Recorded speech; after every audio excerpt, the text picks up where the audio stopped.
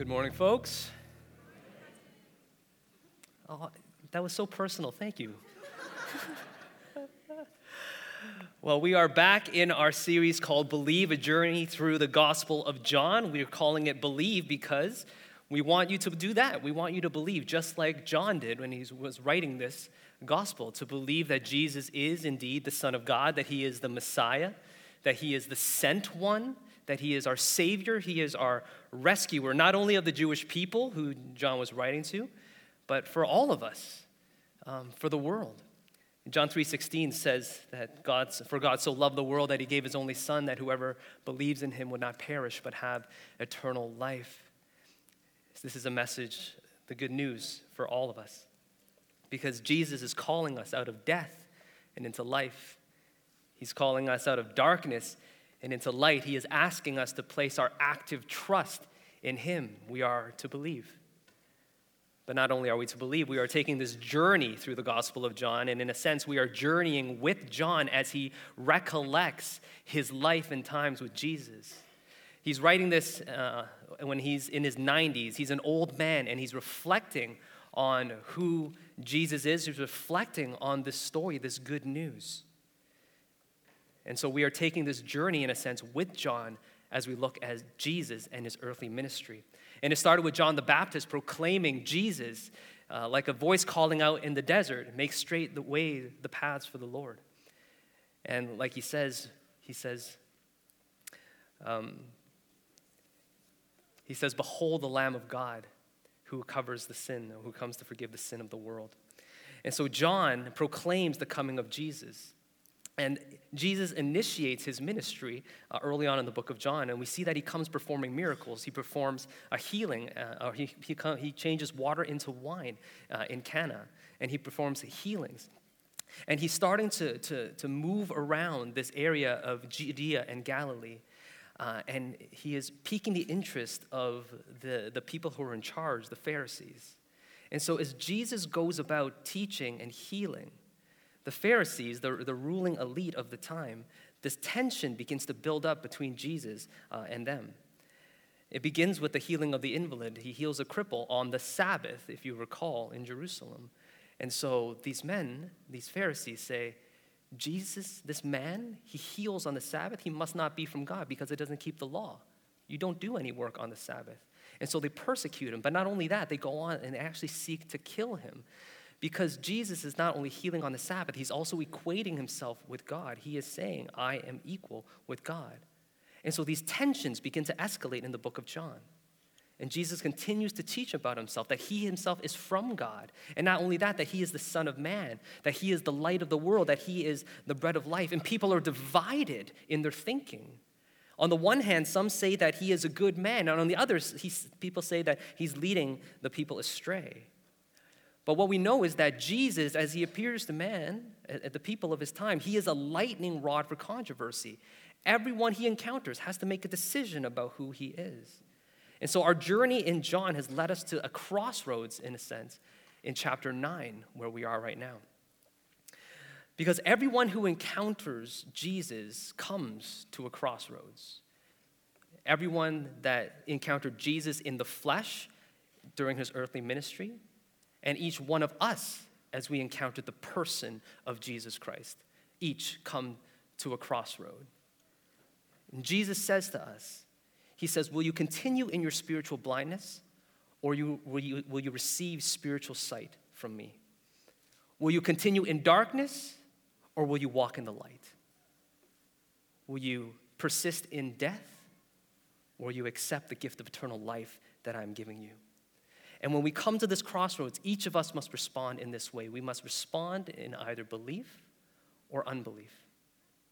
When we stand before Jesus, we respond with belief or unbelief.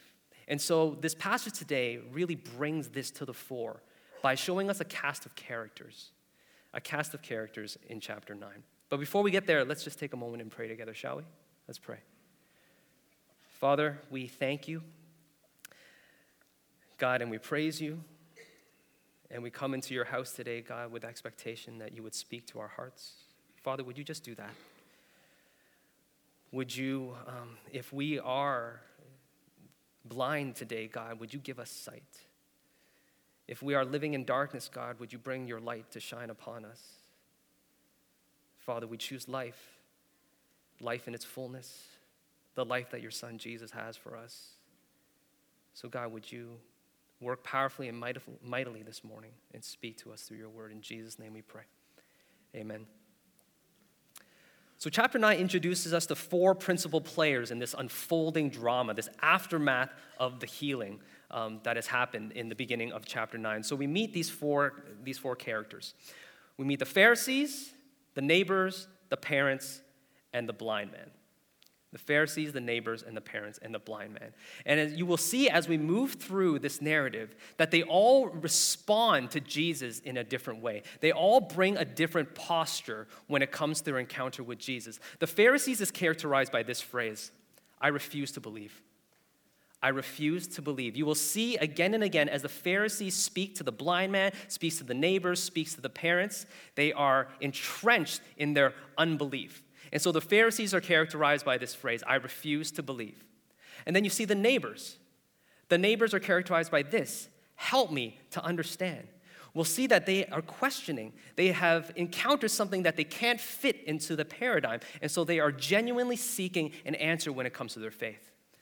The parents are characterized by this posture, the cost is too great.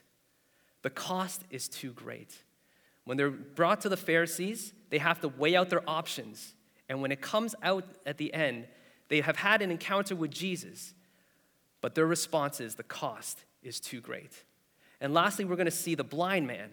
And the blind man says this, at the end of all of this, at the end of the chapter, he says, I'm all in, I believe.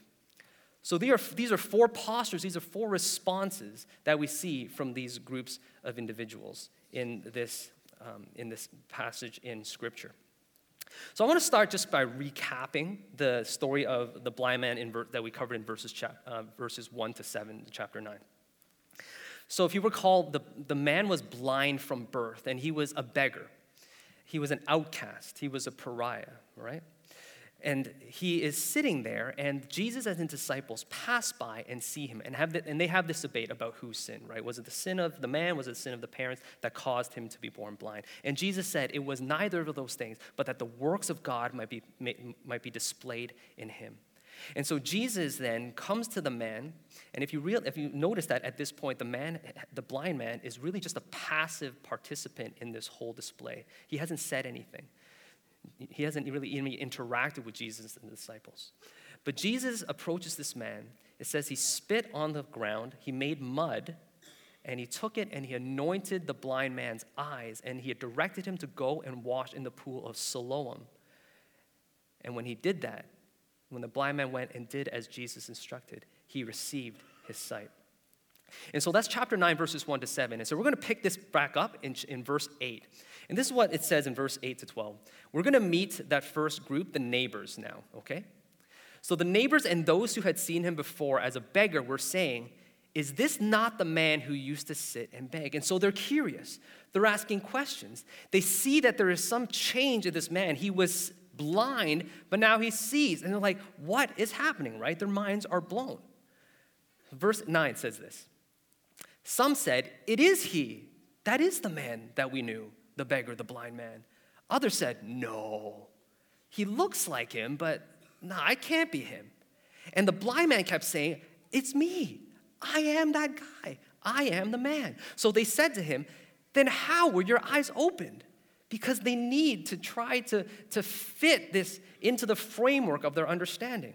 Verse 11, he answered, the man called Jesus made mud and anointed my eyes and said to me, go to Siloam and wash. So I went and washed and received my sight. Verse 12, they said to him, where is he? Again, curious, wanting to know. And he said, the blind man said, I do not know. So you see in this interaction, in this interchange between the neighbors and the blind man, the neighbors are characterized by this statement, help me to understand. When it comes to their encounter with Jesus, they want to know, they want to understand what it is that they have seen, that what it is that has occurred that they can't explain. Because clearly they have witnessed this miracle. But they ask themselves, what does it mean? There is something significant here. Blind men who are born blind don't just open their eyes and see for no reason. There is meaning here. And so they want to know. The thing is, we come to faith, I think, with this posture. We want to know. But there's a tendency for us to try to fit God into the box of our understanding and our experience, isn't there? We heard this from Rustin last week when he was speaking about God as Father. And he reminded us that the way we view and experience and understand God as our Father, a lot of time is colored by our own personal experience from our earthly fathers. So how our fathers treated us, we tend to put that onto God and believe that he is similar in ways to that experience that we've had. And that, in essence, actually boxes God in, right? It puts him in this space where this is how I'm going to understand him. Now, it's important to realize that this dynamic happens in our lives because God is big. He is immense. He is infinite. And so when we maybe inadvertently box God in, we're not allowing him to reveal himself to us in the ways that he desires to. And so in our thinking, in our experience, and in our understanding, it's important to understand this dynamic that occurs in our life. Because God is all of those things. He is otherworldly even, right? He's spirit, he's all-powerful, he's all-knowing, he's all-present, he's everywhere. I mean, how do we grasp that with our little finite minds? But remember that God is not only those things, he's also near to us. He's nearer to us than we are to our own souls, it's been said. And not only that, he wants to be intimate with us. He wants us to know him fully, even as we are fully known by him. And so with God, we don't want to fit him in a box. And like these neighbors, when we are confronted with phenomenon that we can't explain, when we try to understand what we see in front of us, when we encounter Jesus, maybe we encounter Jesus when we witness a healing, when we can say, wow, someone prayed, this person was healed. Was that God or was that coincidence? I don't know. And you try to fit God into your box. Maybe it's a transformation of a person that you know. You see someone who lived in a way before knowing God, and when they meet Jesus, they are completely transformed in the person that they are. And you wonder, is there something there? What's going on there? I want to know. Don't put God in a box. Allow yourself to God to reveal himself to you in new and fresh ways. And to respond to Jesus with belief and not unbelief. Every encounter we come to with Jesus, we have to ask ourselves, or God asks us the question, will you believe or will you not believe? So this takes us to verse 13 to 17. And this verses 13 to 17 comprises the first of two interactions between the blind man and the Pharisees. I'm not going to get into it right this minute, but what we begin to see is that the Pharisees become increasingly spiritually blind, whereas the blind man, it gains not only his physical sight, but he gains spiritual insight. It's a really interesting thing that we're going to explore in a little moment. But we're going to skip over 13 to 17. We're going to come back to that. But right now we're going to look at 18 to 23 because I want you to meet the parents. We're going to meet the parents. Verse 18.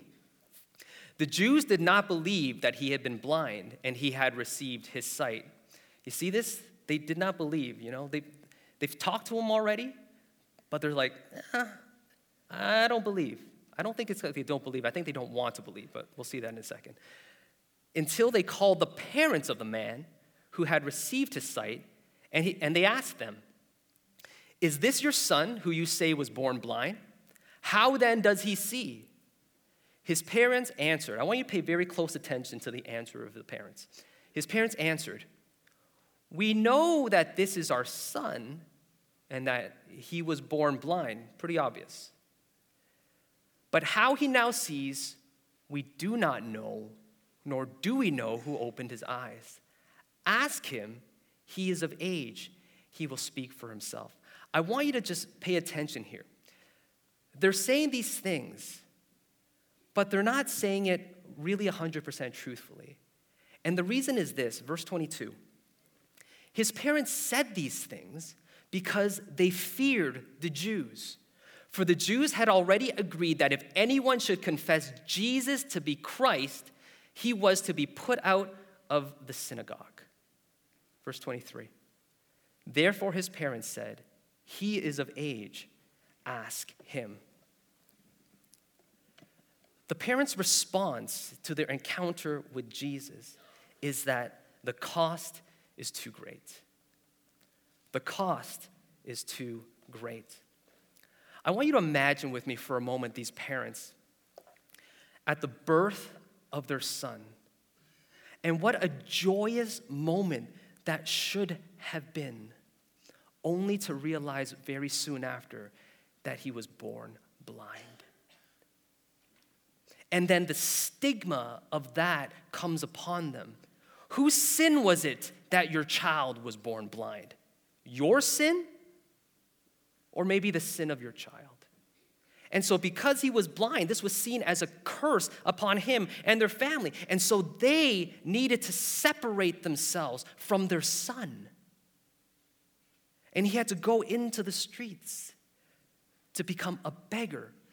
Because as someone cursed by God with blindness, he could have no part in the community. He was an outcast. He was a pariah. And so the only way that he could exist was to beg. His parents, who loved him, couldn't take care of him because it would mean that they too would be associated with that sin. But now here you have their son who has received his sight. He is no longer blind. He can be accepted. He can be forgiven. He can be reintegrated into the life of the community. Rejoice. Praise the Lord. And in the midst of their rejoicing for the healing of their son, they get dragged in front of the Pharisees.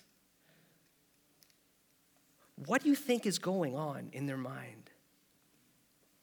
You see, they believe what has happened. They see the outcome of this healing. Their son, who was blind from birth, can now see. It is a miracle, and this man, Jesus, is the one who has done it. And so they know, they believe, but they are afraid. They believe, but fear causes them to shrink back because the cost is too great. There is too much to lose. For the Jewish person in Jesus' time, synagogue was everything. It was the focal point. It was the centrality of their life, culturally, ethnically, religiously, all centered on the synagogue. It was the essence of community. And their identity as the people of God, the Jewish people had a very strong identity. We are the chosen people, in contradistinction to everybody else. The Jews and the Gentiles, right? Everybody else. And so to be a Jew means you needed to be connected to the community, to be connected to the synagogue, to the place of worship. Because to be able to participate in the life of worship was to have God's blessing.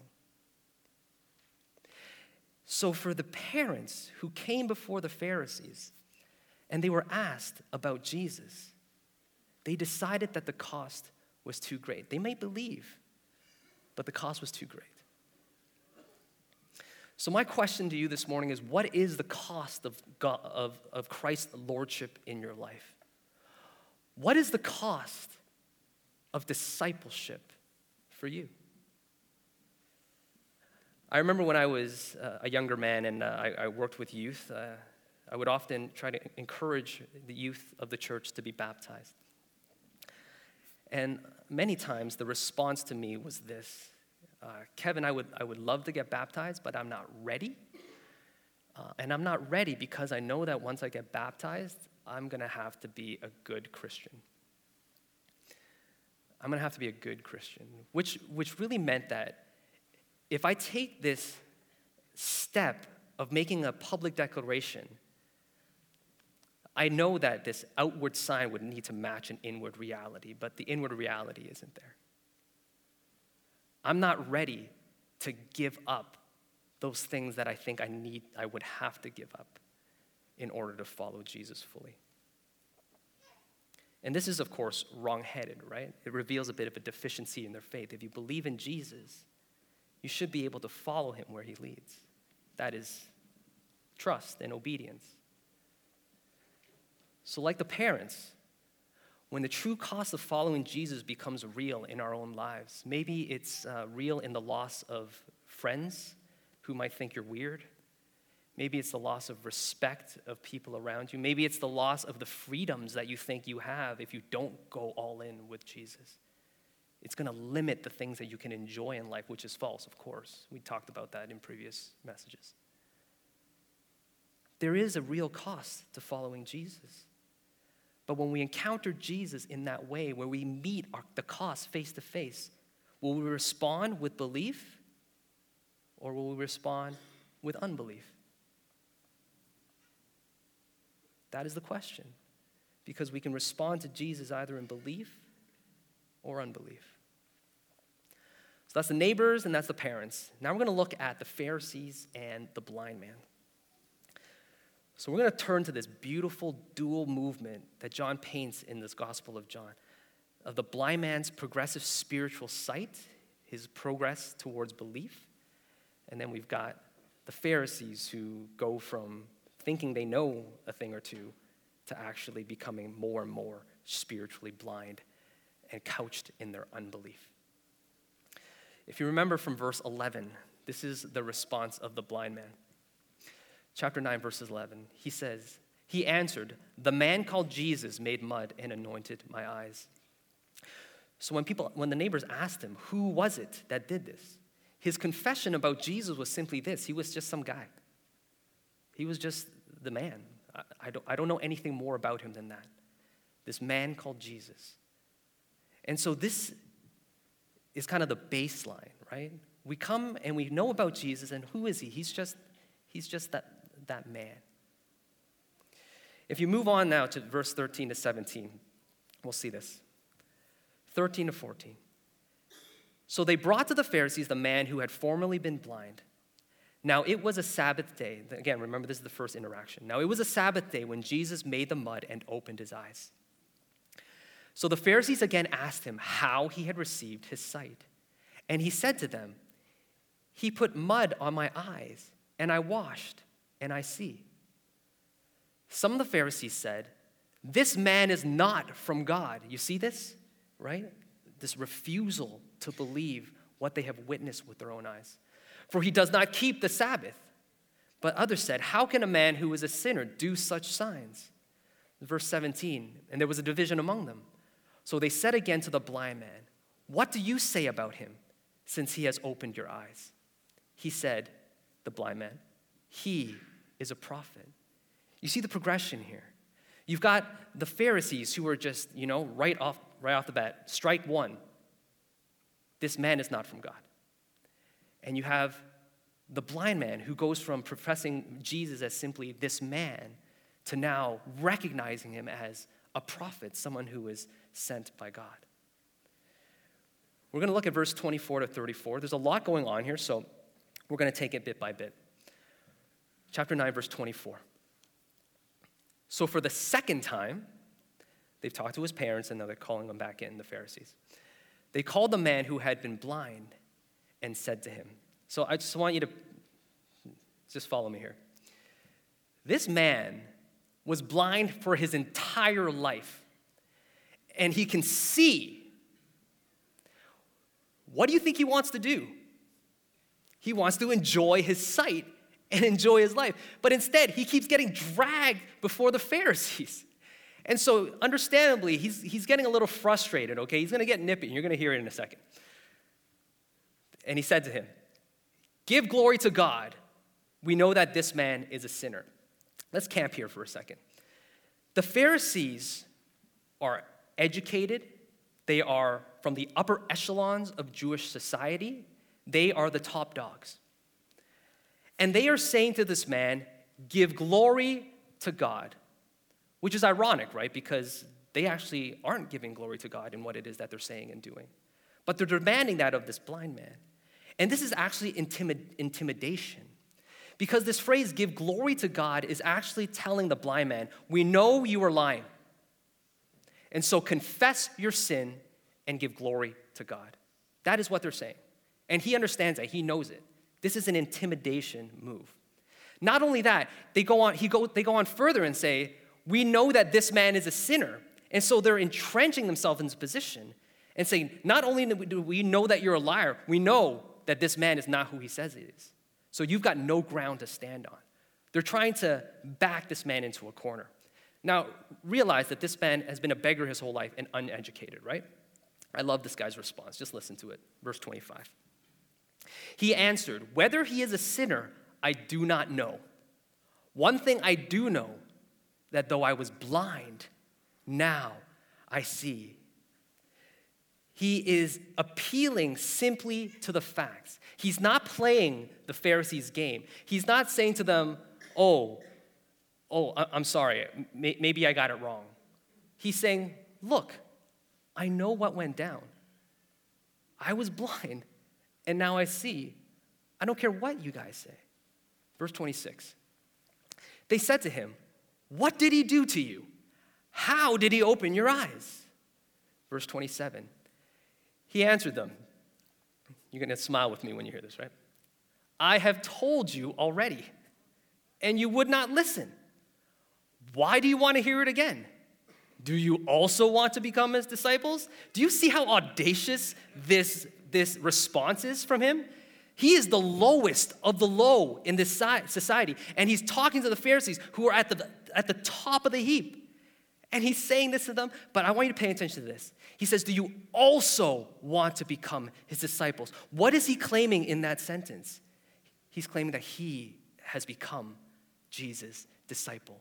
He went from saying that Jesus is simply this man, that he is now the prophet, he recognizes that, but not only that, this man is willing to follow Jesus. I am his disciple. Verse 28. And they reviled him, saying, you are his disciple, but we are disciples of Moses. Verse 29. We know what God has spoken to Moses, but as for this man, we do not know where he comes from. Strike two. That's the second time they've denied Jesus. This is the second time they're saying, I will not believe. That is the posture of the Pharisees. They're digging in their heels. They've doubled down. Now they've tripled down. I refuse to believe. Verses 30 to 33. The man answered, why, this is an amazing thing. You do not know where he comes from, and yet he opened my eyes. We know that God does not listen to sinners, but if anyone is a worshiper of God and does his will, God listens to him. Never since the world began has it been heard that anyone opened the eyes of a man born blind. If this man were not from God, he could do nothing. This is a blind, or formerly blind, beggar with no formal training or education, speaking to the religious elite, the most educated lot in their day. And he is schooling them. He is schooling them. Jesus is from God. That's his claim, that he is from God. And so the Jews, they lose it, right? They've lost their minds. They are livid with anger. Verse 34.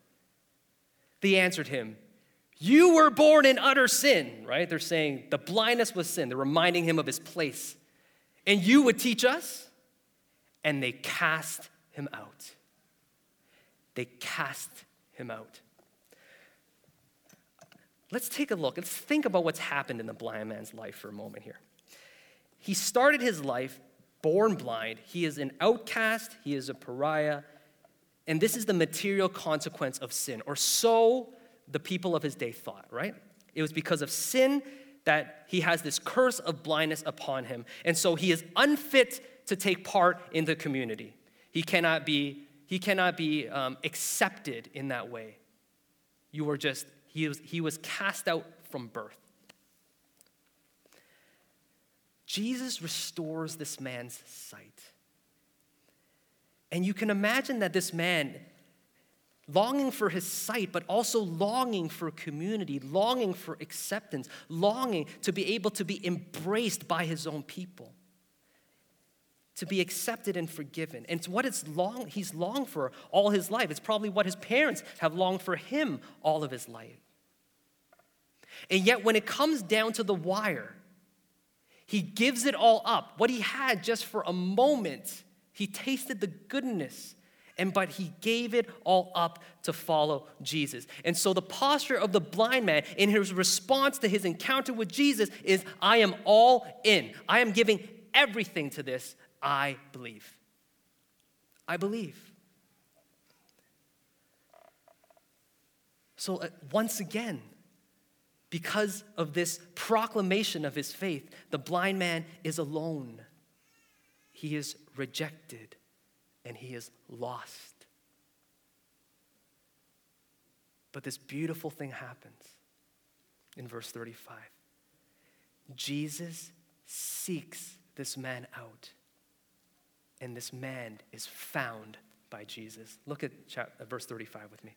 Jesus heard that they had cast him out, and having found him, he said, do you believe in the Son of Man? Let's keep going.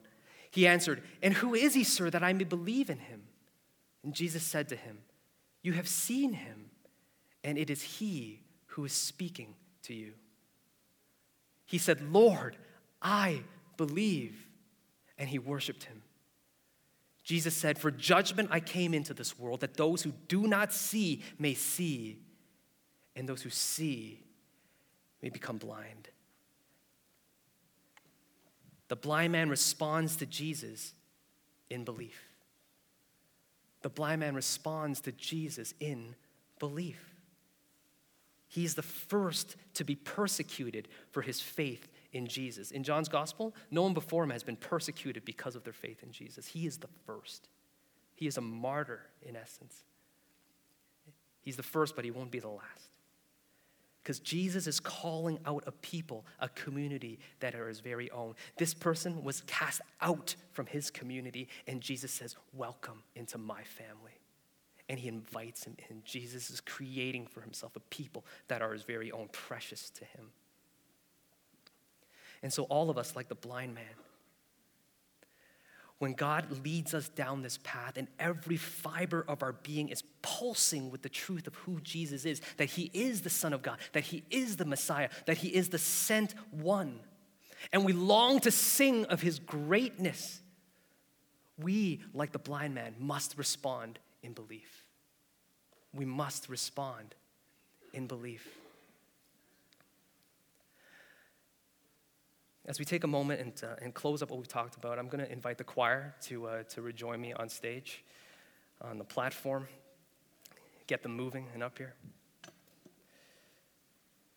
As they do that, I want to remind you of this. What posture will you take in your encounter with Jesus? Will you be like the Pharisee who say, I refuse to believe. I'm going to keep God in this box, and I am not going to deviate from it no matter what experience comes my way? Are you going to be like the neighbors who say, help me to understand. I know that there's something there, and I think there's something about Jesus, but just help me to understand, God. I want to know more. Maybe you're going to respond like the parents who, when they've weighed out the cost, they say the cost is too much. I hope that's not you. Or will you, like the blind man, in meeting Jesus and experience the life in all of its fullness that he has to give, or respond with, I believe, I'm all in? Will you pray with me? Father, we are just grateful for everything you are. You are a good, good Father. You give good gifts. But Father, it is not the gifts that we desire, but you yourself. And as we come before you, as you show us your face, as you, like Jesus did with the blind man, come and pursue us to find us in our lostness. And when Jesus shows us his face and says, come out of the darkness into the light. Step out from underneath the yoke of death and fully into the life that I have for you, life in all of its fullness. God, would you allow us to respond with belief, to say yes to Jesus, and give our all completely and fully in obedience to him. In Jesus' name we pray. Amen.